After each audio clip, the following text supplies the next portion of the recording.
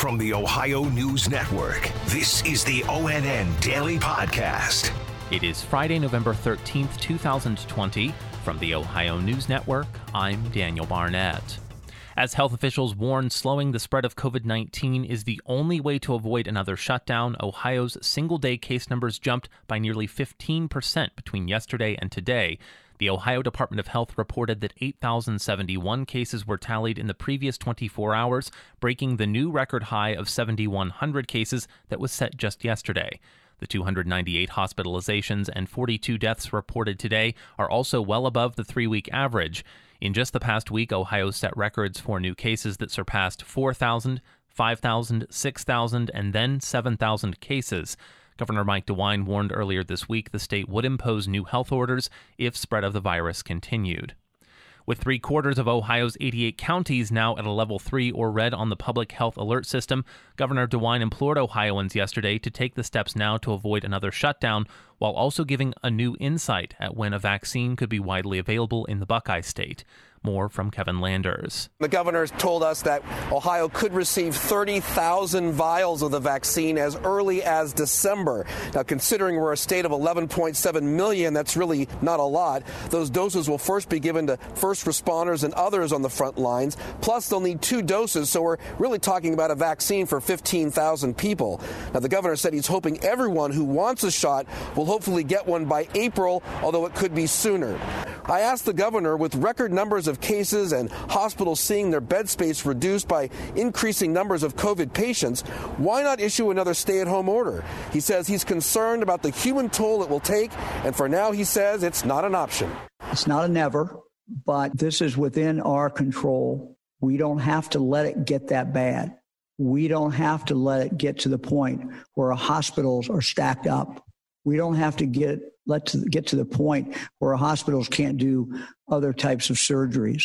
These are things we can avoid. We have it within our power to do. And I think we need to try that before we get to the absolute drastic nuclear bomb of shutting down again. From the State House, Kevin Landers. The pandemic is putting a lot of stress on healthcare workers, and among other concerns, the president of the Ohio State Nursing Association says the constant reusing of N95 masks is worrisome.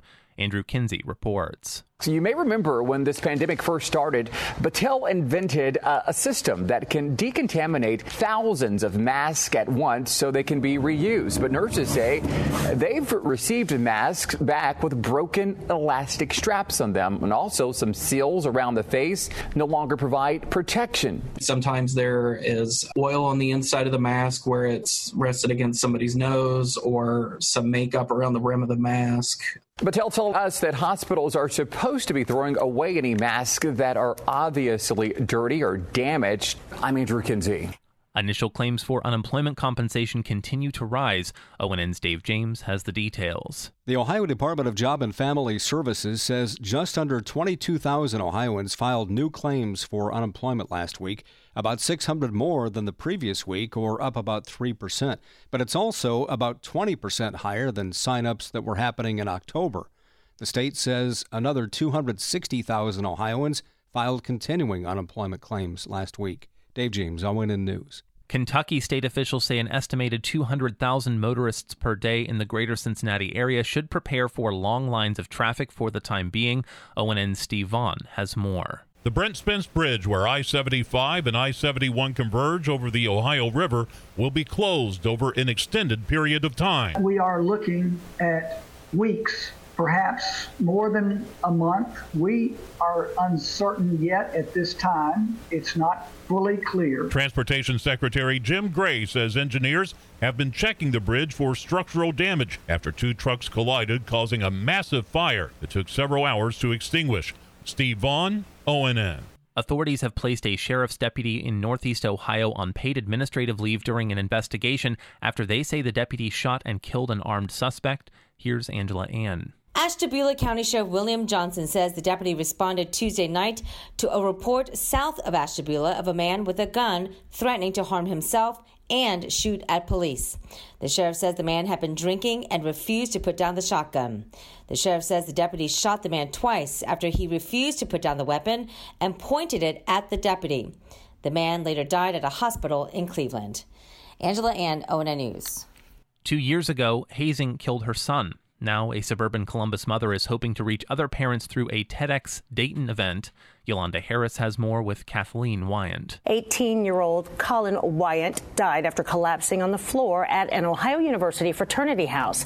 Since then, his mother has been on a mission to start conversations about hazing, what it looks like, and why it's a problem. We have this idea that, well, I could never be hazed. I'm not that kind of kid. And really, anyone can fall into this, and this is why. It's because when it starts, you don't even know it's happening. She filmed this local independent TED Talk back in October, and it aired live online in honor of the second anniversary of his death. I'm Yolanda Harris. TEDx Dayton plans to release Kathleen Wyant's talk online within the next several months. The Ohio State Buckeyes are not playing football this weekend, and according to head coach Ryan Day, they're already turning their focus to next weekend's game against Indiana.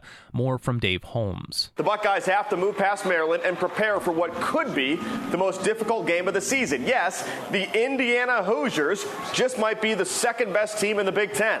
The Hoosiers are 3-0, ranked 10th in the nation, so the Buckeyes will gladly take a couple extra days to prepare.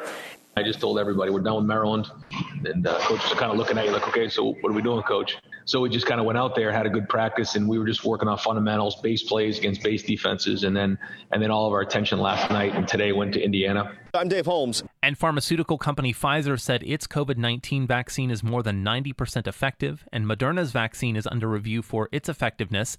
But how effective does a vaccine need to be for it to be approved for use? Tracy Townsend explains. Dr. Linda Naba, an infectious disease specialist, starts us off with an important disclaimer.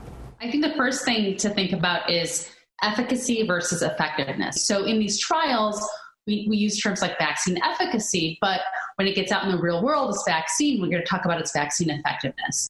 The FDA says a vaccine should be at least 50% more effective for those who took it versus those who took a placebo. And it's not unusual for a vaccine to be approved without being 100% effective.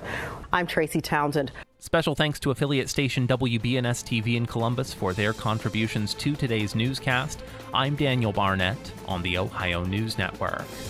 This has been the ONN Daily Podcast, a production of Radio Ohio Incorporated on the Ohio News Network.